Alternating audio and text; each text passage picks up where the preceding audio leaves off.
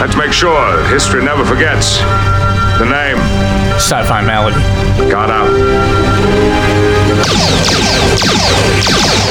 I'm glad I'm back. Because the moment that sweet, sweet beer hit my tongue, I was born again! He's taking our money just so he can build one hell of a spaceship! Maybe he was telling the truth about everything. Oh, mercy, he's the real deal! Sci-Fi Malady. Symptom 253. X-Files. Deep Throat. Insert Scott joke about Tricky Dick Nixon here. Welcome back, Sickies, and hello from Germany, as Scott and Thomas may be at home, but I am coming from Germany, which means it's about a good midnight here, and,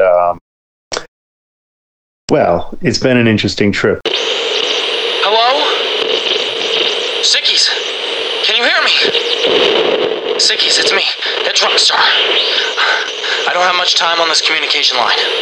I just really wanted you to hear this conspiracy that I have going on. 1 week ago, Ragemaster said the following. Good job, Hitler, on eventually coming around to the rockets. And now he's in Germany? I think there's something deeper going on here, Sickies. Oh no, I'm losing connection. The Malady hold. It's come back. Just look into it further. Deutschland, Deutschland, über alles in der Welt, denn es steht zu Schluss. But nonetheless, we are continuing our review of all things X-Files, or some of the best episodes of X-Files, which may seem curious because we did the pilot last week, and now we're doing the second episode ever made. And that's because this seemed to peak a lot of lists of top episodes. And I don't know, Thomas, what would you say? Would you say this belongs in a top 5 list or whatever? Oof. It's a top one, but hard to pick only 5. True. Now you see what I go through every single year in January. Yeah. Fair enough.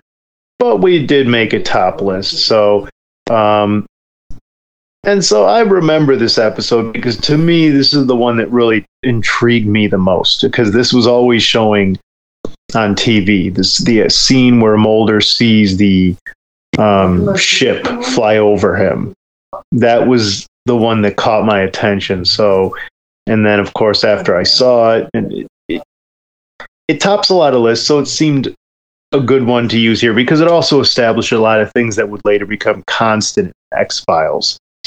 Fun fact, this was the one that would start the TV theme, the famous song that you heard at the beginning of our episodes. You didn't hear that in the pilot. Here you do.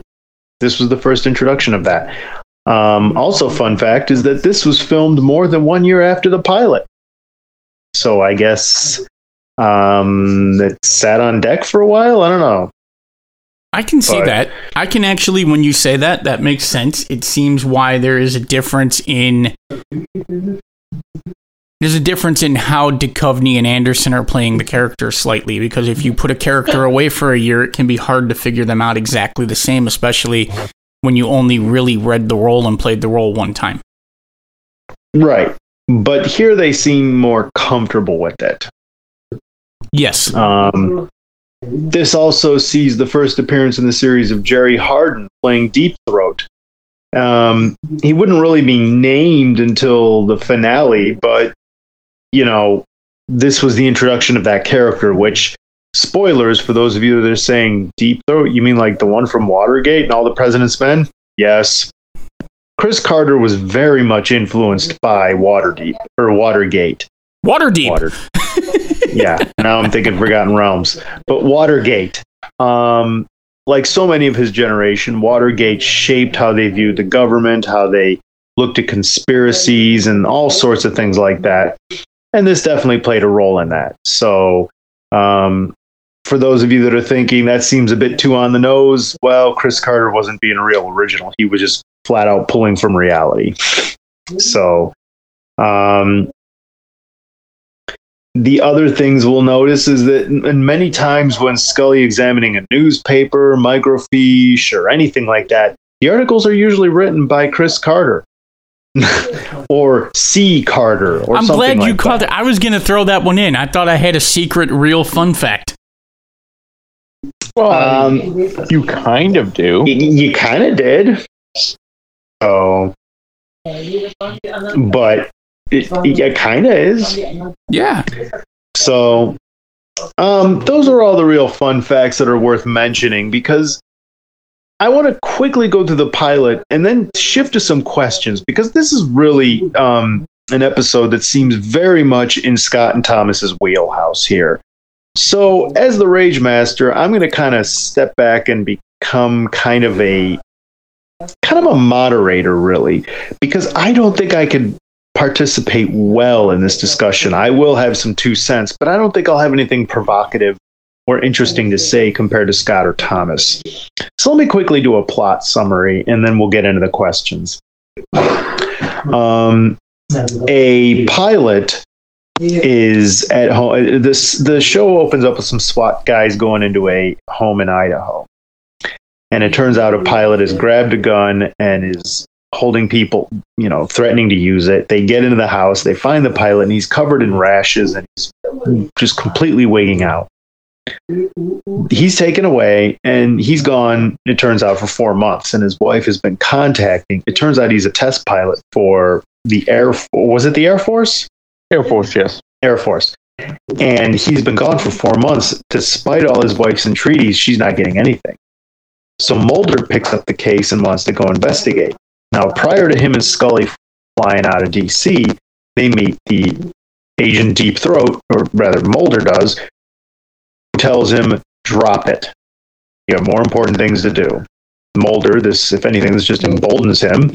And he and Scully fly out to Idaho, where they start going around and meeting with any UFO expert, and they meet with locals. There's a local at a diner who took a picture of a ship that they've been testing at the local Air Force base, and they also happen to run into, they go near the Air Force base on the other side of the fence one night, and they see 2 shapes just kind of moving around in the sky, like if you were playing with a laser pointer, And then they wind up running into 2 kids, one of them played by Seth Green, by the way.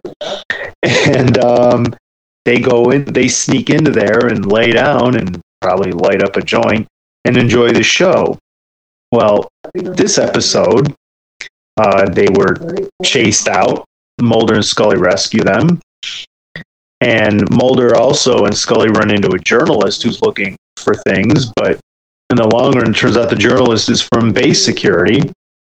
Mulder sneaks into the base where the kids go, and he sees the vessel that he's been looking for, that he has a picture of from someone who took a picture at a local diner.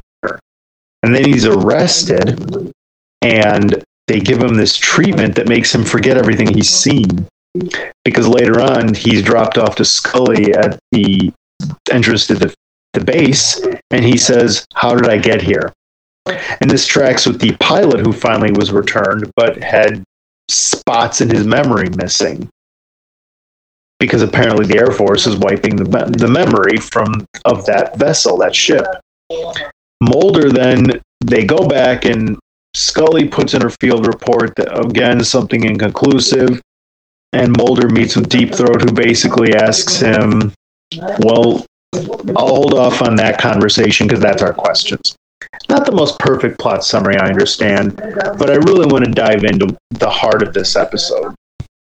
The questions that are really going to spark a good discussion here. So you ready, you two? I am ready. Yes. Okay, question 1. So there's a scene where Mulder and Scully are discussing what is this vessel. Mulder's not entirely convinced it's aliens. He thinks it's an alien craft from the Roswell crash that took 50 years for the Army to build. Scully, of course, is not too convinced. She asks did you ever stop to think that what we saw was simply an experimental plane? Because she did see the plane moving around in the distance, like the stealth bomber or this Aurora project. Doesn't the government have a right and responsibility to protect its secrets? And the government did protect the stealth bomber. When you look back at the history of it, nobody knew it was in development except those who were building it and those who were flying it. Which one? The very first unveiling of it. In fact, the test pilots were called vampires because they were only allowed to come out at night to test fly it. You're talking about the F-117, right? Yes, that's correct.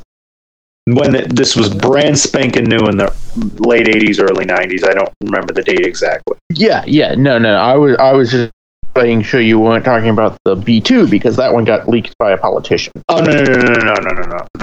We're talking about the very first stealth technology.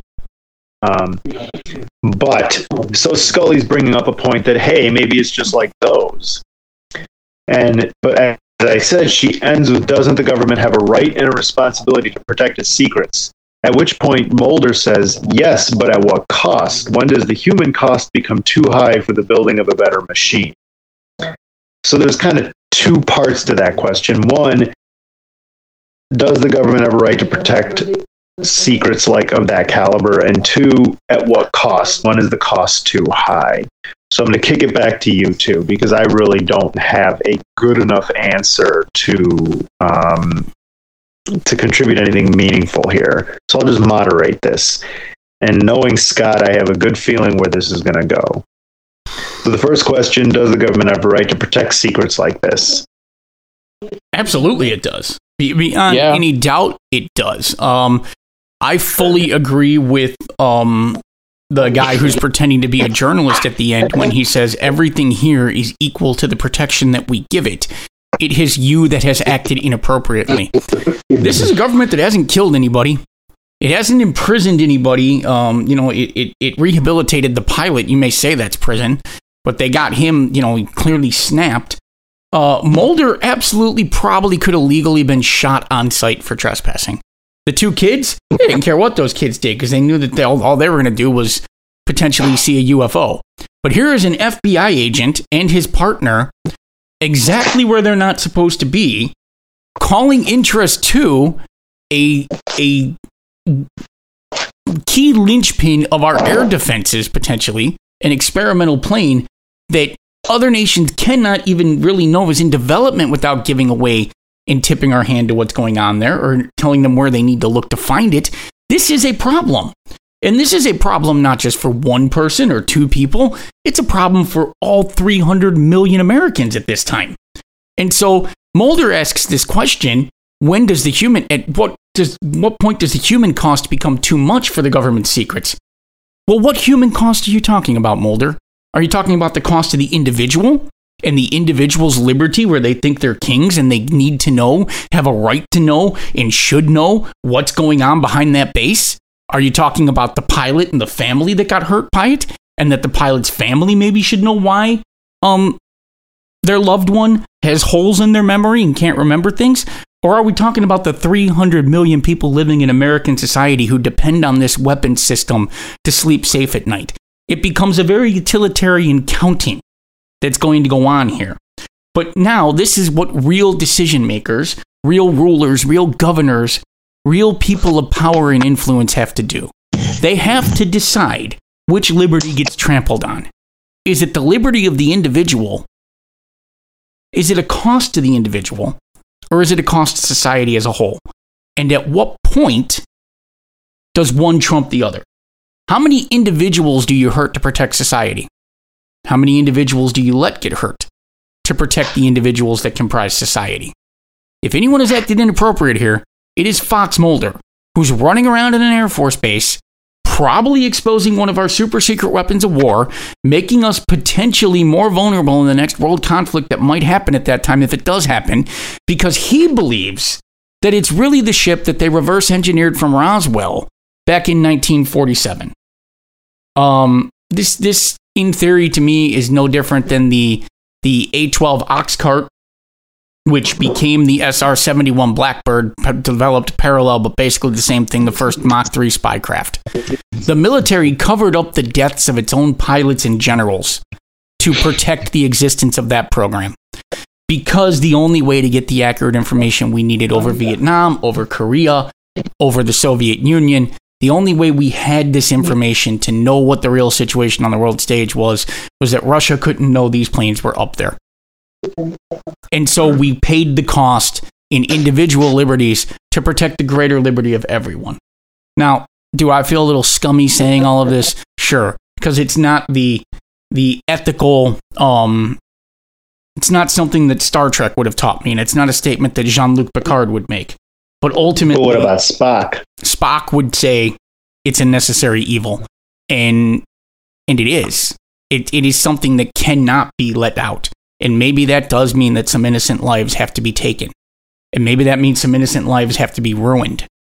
Because you can't just have someone who doesn't have the big picture thinking they have a right. There is such thing as need to know information. And that need to know information being kept need to know protects every single last one of us. And there are people in this country who will have black stains on their soul for things that they have done that are horrific and they will never make peace with. But they did them so that the rest of us don't have to and can have these highfalutin Jean-Luc Picard ideals out there.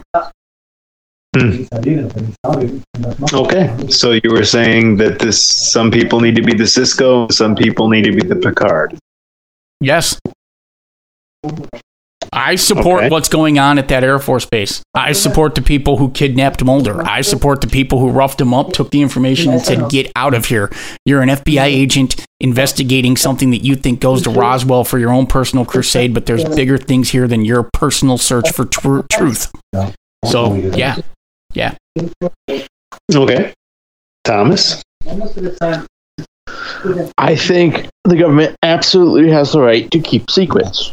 Now, what secrets they keep and for what reasons is an argument and discussion to have. But just keeping secrets by itself is not wrong, per se. It's somewhat justifiable. I mean, you can't let the enemy know what your passwords are to your nuclear missiles or something like that. You can't. Absolutely. So there are levels of secrecy and levels of acceptable, don't want to say secrecy, levels of not letting the public know things. So I think in this case, the government is absolutely within its rights and has the right to chase the people away. I mean, the FBI does not have authority in this situation. It would have to go through, if they want to investigate this, it would have to go through proper channels, which they're definitely not doing. Mm-hmm. So. I think Scully makes a good point to Mulder, and this will come more in our second question too. But she says, Mulder, these aren't questions we're supposed to be answering. Our kidnapping suspect is home. We're getting out of here.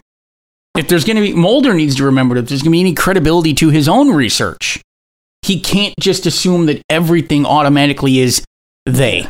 A UFO. Right. Mulder has to keep his own objectivity. You can't assume everything is a UFO just because it doesn't have the right explanation.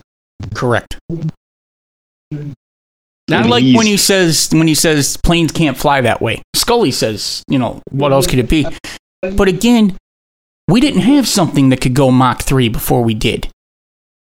You show someone a helicopter before we had the ability to hover in place. And we didn't have things that could do that.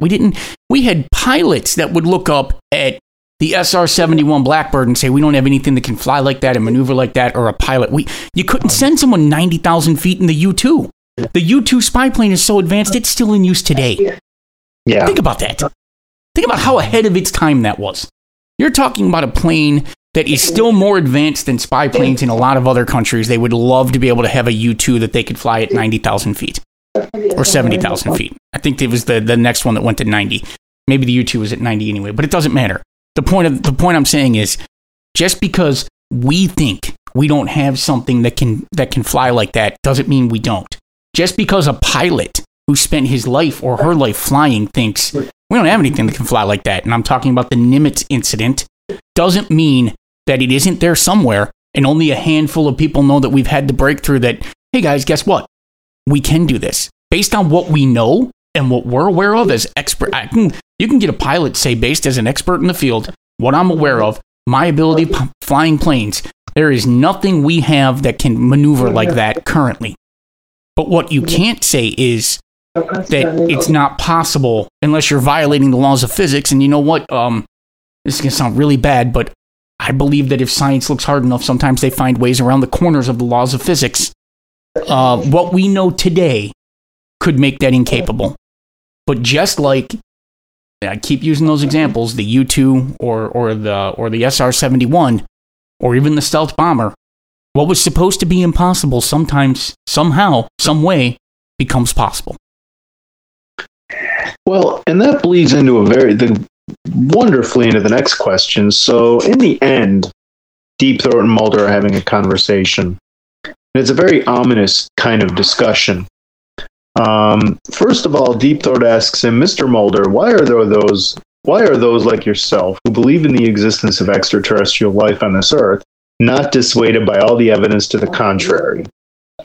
So before we go into what his response is, why do you think that is? Because that's not just beyond extraterrestrial. That could be ancient alien theory, the belief that the pyramids were batteries that fired blue energy into the sky, and, every other piece of ridiculousness that, in light of the evidence to the contrary, how come there's still belief in that?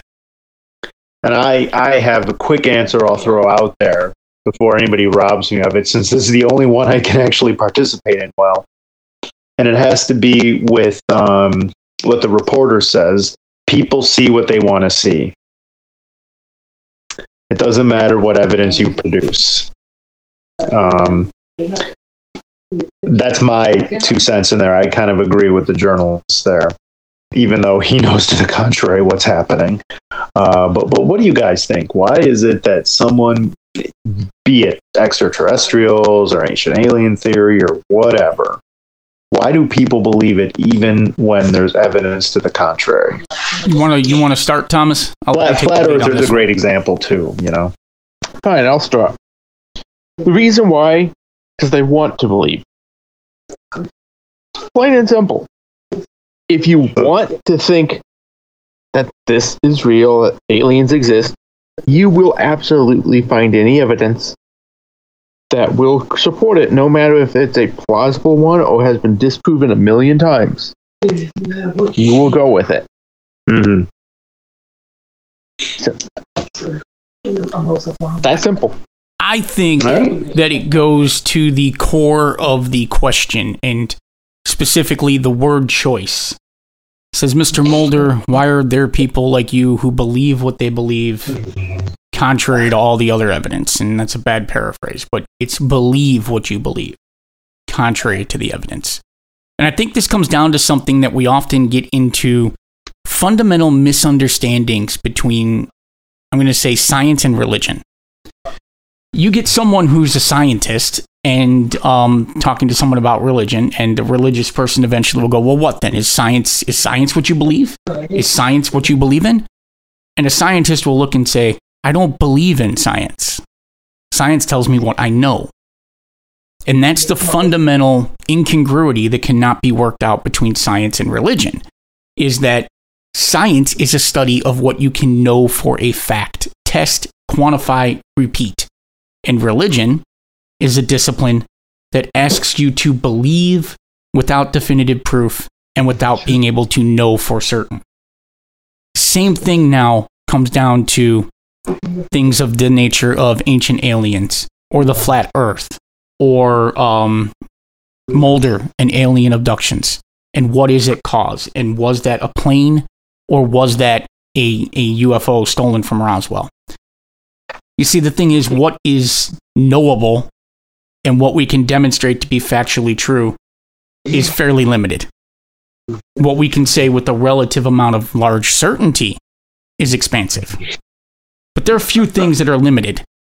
If I drop the pen I hold in my hand, it's going to hit the floor unless something else stops it from hitting the floor, because gravity is going to take effect. But it's going to stop there because we really can't define the particles of gravity or much more about gravity. But we know that it's there. 2 + 2 = 4.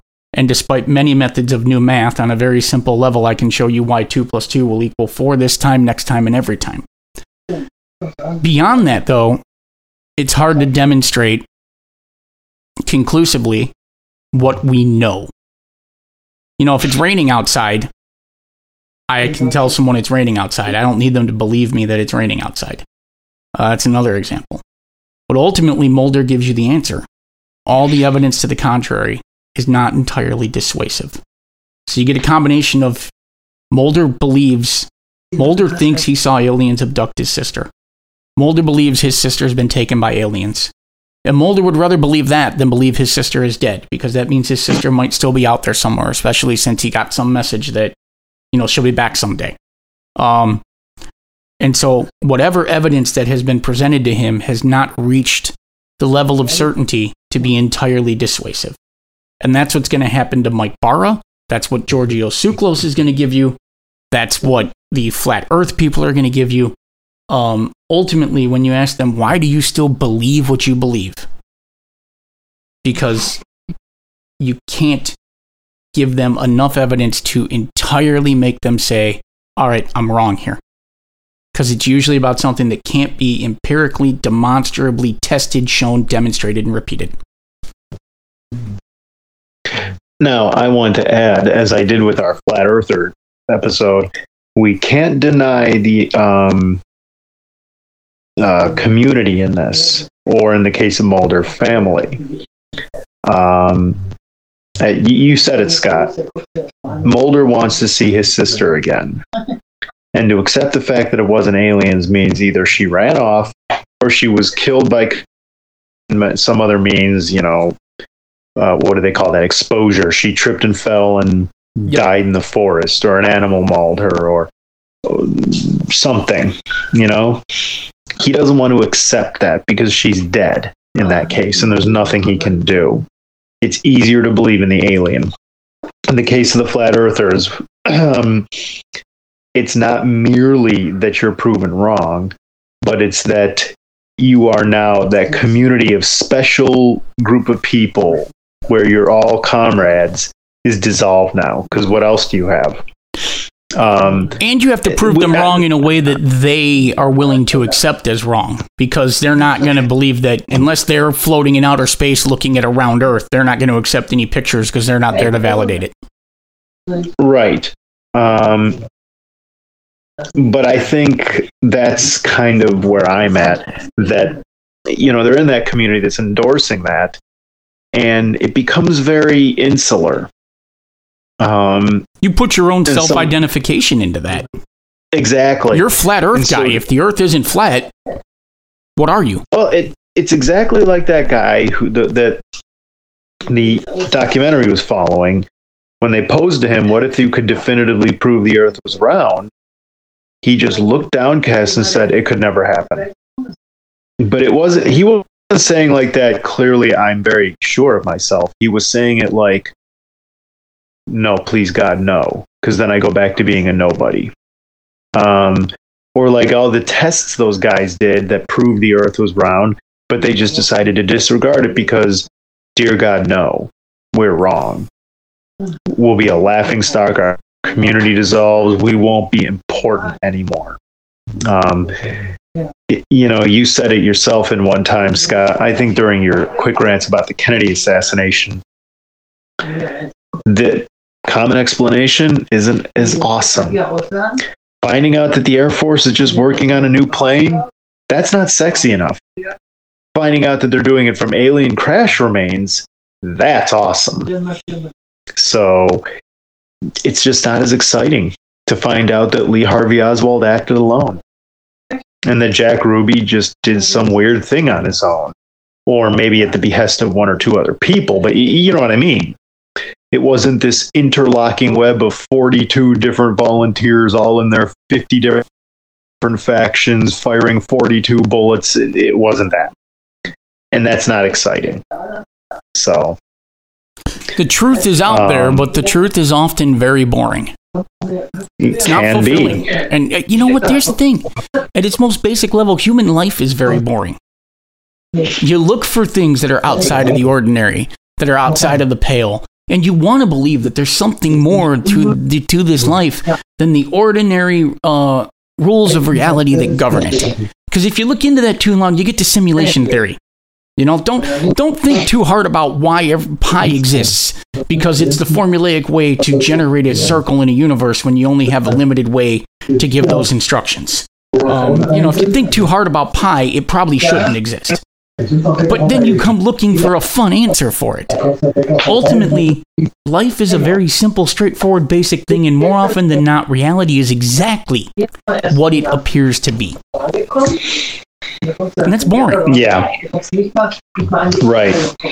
And leading on to that question, is Mulder's answer good enough to believe in the existence of UFOs or otherwise? Because all the evidence is to the contrary is not entirely dissuasive. Is that a good enough reason to believe in the fantastic?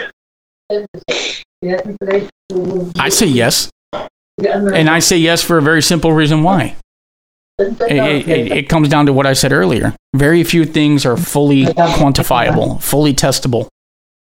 And, you know, if it's not one of those things, then you're left with what do you believe? And you will believe what you ultimately do, because all the evidence to the contrary of my belief is not entirely enough to dissuade me of that belief. Mm-hmm. I believe that Elver Hanover is going to win the second race at Northfield tonight. I don't know, but all the other evidence in the program isn't going to change me away from making a win-place bet and wheeling him in a superfecta bet in race 2. Because all the other evidence is not going to be enough to dissuade me from my belief that he's the best horse in the race. Despite the fact that Southwind Amazon is in there and has won over $1.5 million in his career. That doesn't matter, because I don't know anything. I can't know. I cannot tell you what the result of that race is going to be. I can only tell you what I believe. And if you can't present me evidence that is entirely dissuasive to my held belief, why am I going to change it? Why should I? Okay. Thomas, what do you think? Is Mulder's answer sufficient? I'm going to say that's a question. I'm going to go with based on it. Let me fill it in, and then you can explain the answer. Long answer no with a maybe. Short answer yes with a but. Not quite. I'm going to go with yes. All right. I think it's a good answer because what it is he's placing something out there that is plausible. The evidence for it and against it are muddy. Now, he has found evidence that seems to support his case more than anything else. So, okay. It answers the questions that he has. And, well, that it does, yes. As the reporter says, he sees what he wants to see, and he has the answers he needs to keep seeing it. Yes. It's very simple that he's looking for these answers because it's what he needs to find. Yeah. For him, which your question was, is it good enough for him? Yes, it's good enough for him. It's good enough for him. Good enough for anyone else in general? Going to go with probably not. Okay. But. Okay. So, we didn't really do this question. I want to get to this real quick. Though, at what point, when does the human cost become too high for the building of a better machine? We didn't really go over that too much. I mean, Scott, you did talk about it a little bit. You did say, well, depends how much, who do you mean by human cost? So that's the question of the day here. What is it? When is the cost too high? I mean, what's the better machine? Is it a better iPhone?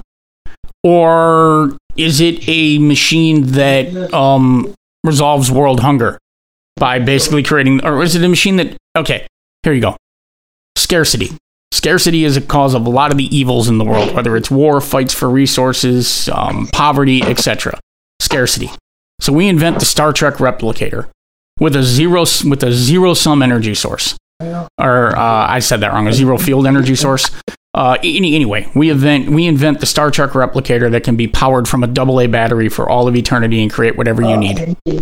Mm-hmm. How many lives are worth being lost, trampled, and destroyed for that machine that will wipe out scarcity and poverty and for the entirety of the human race? Can't answer that. It's what's the sound of one? No, I can't.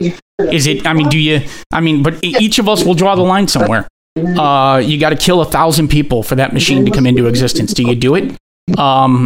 As bad as this sounds, yes, I will, because I'm going to save more than 1,000 people.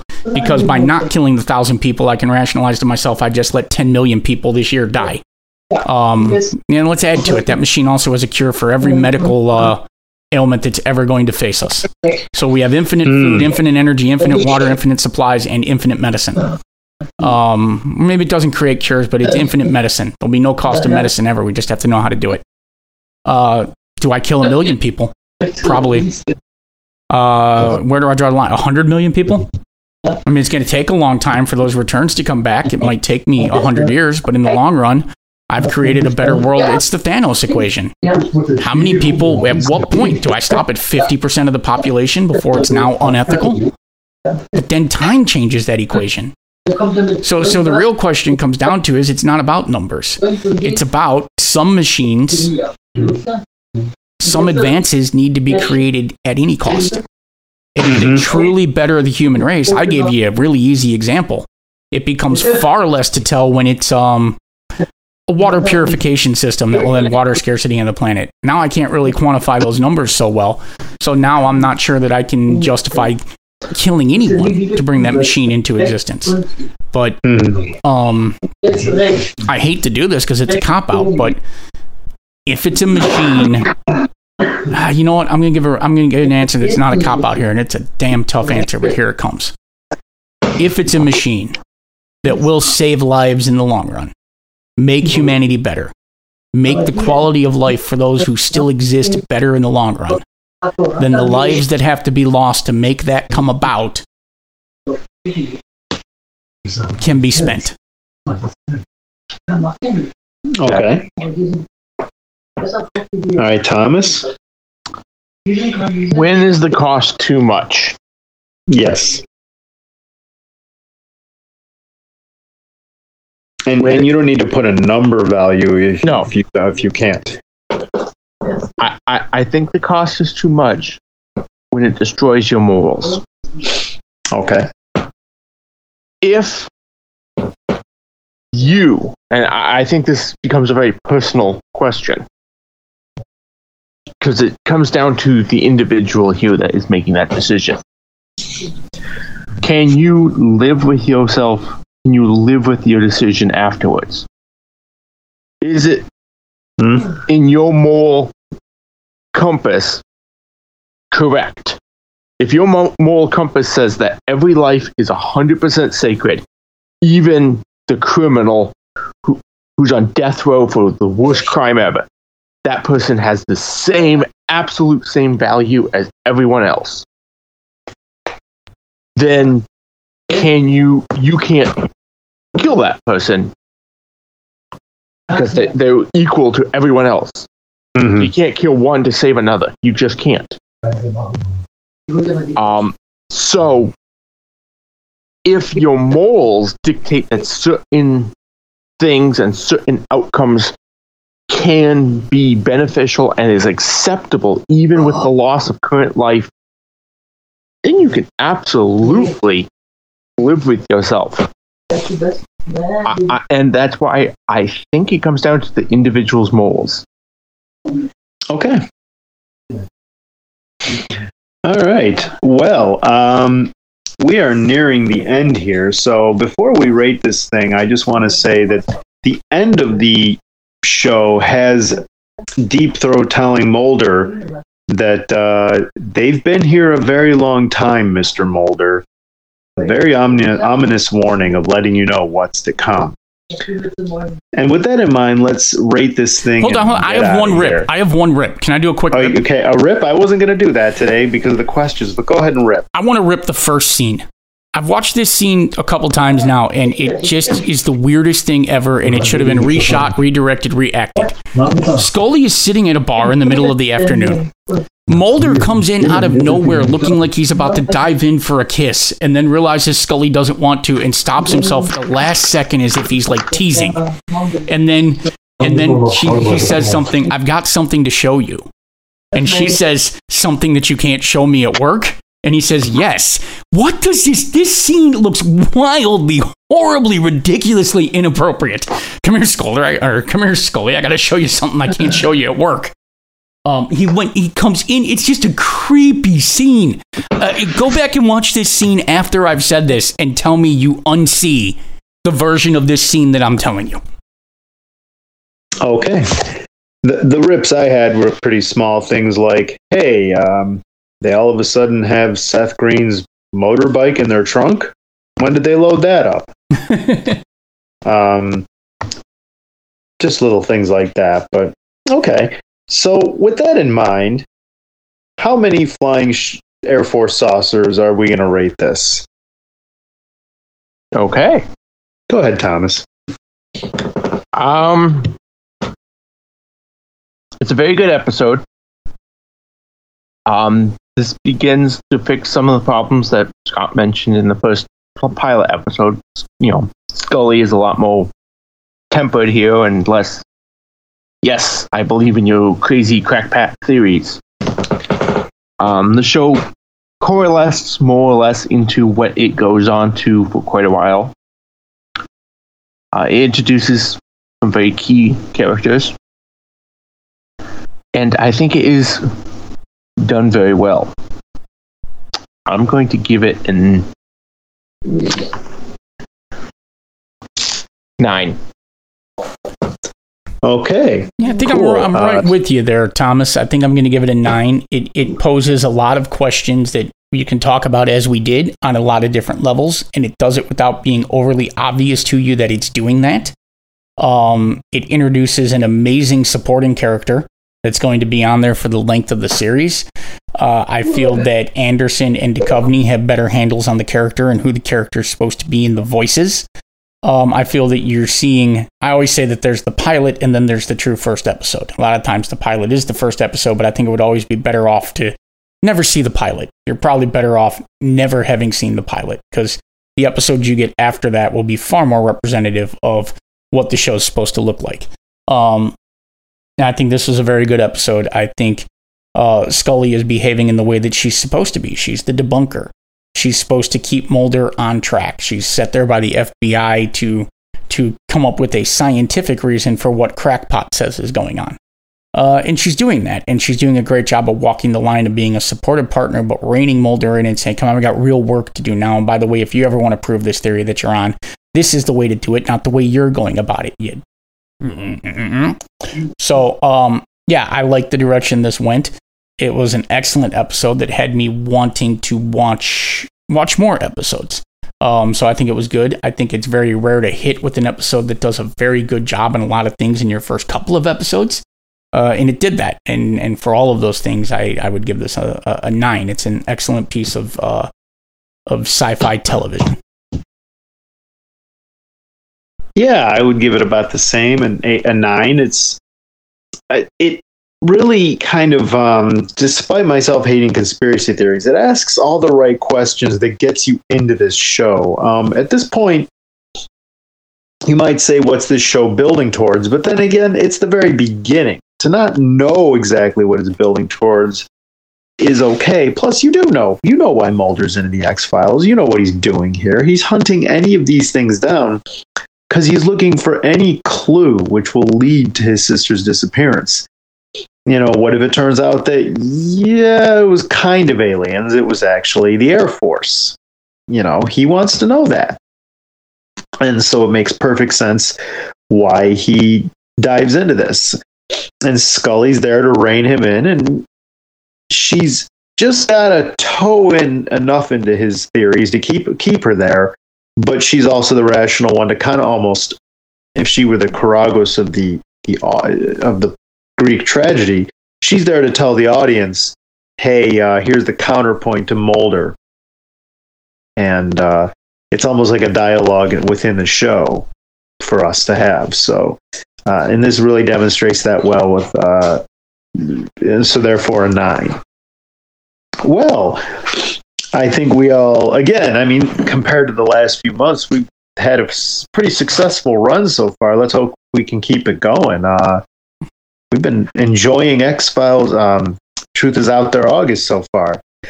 But if you'd like to check out more of what's on Raving Lunatic Media, you could go to our Discord server and check out the shows there. We're going to be having a new Caseatorium season coming out very soon with hopefully a Case of the Chills concerning a haunted elevator. New Zodiac Task Force just dropped today, Down with the Ship, which has some of the best scenes involving Libra.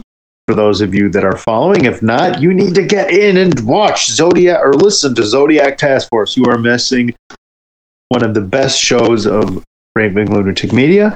And of course, you could also contact us with your thoughts on this episode at our new dating site, Come meet me at a bar in a dark table in a corner so I can show you something I can't show you at work. No! RavingLunaticMedia.com, RavingLunaticMedia.com, RavingLunaticMedia.com. Page Master. What's left for them to do? Stay sick, sickies.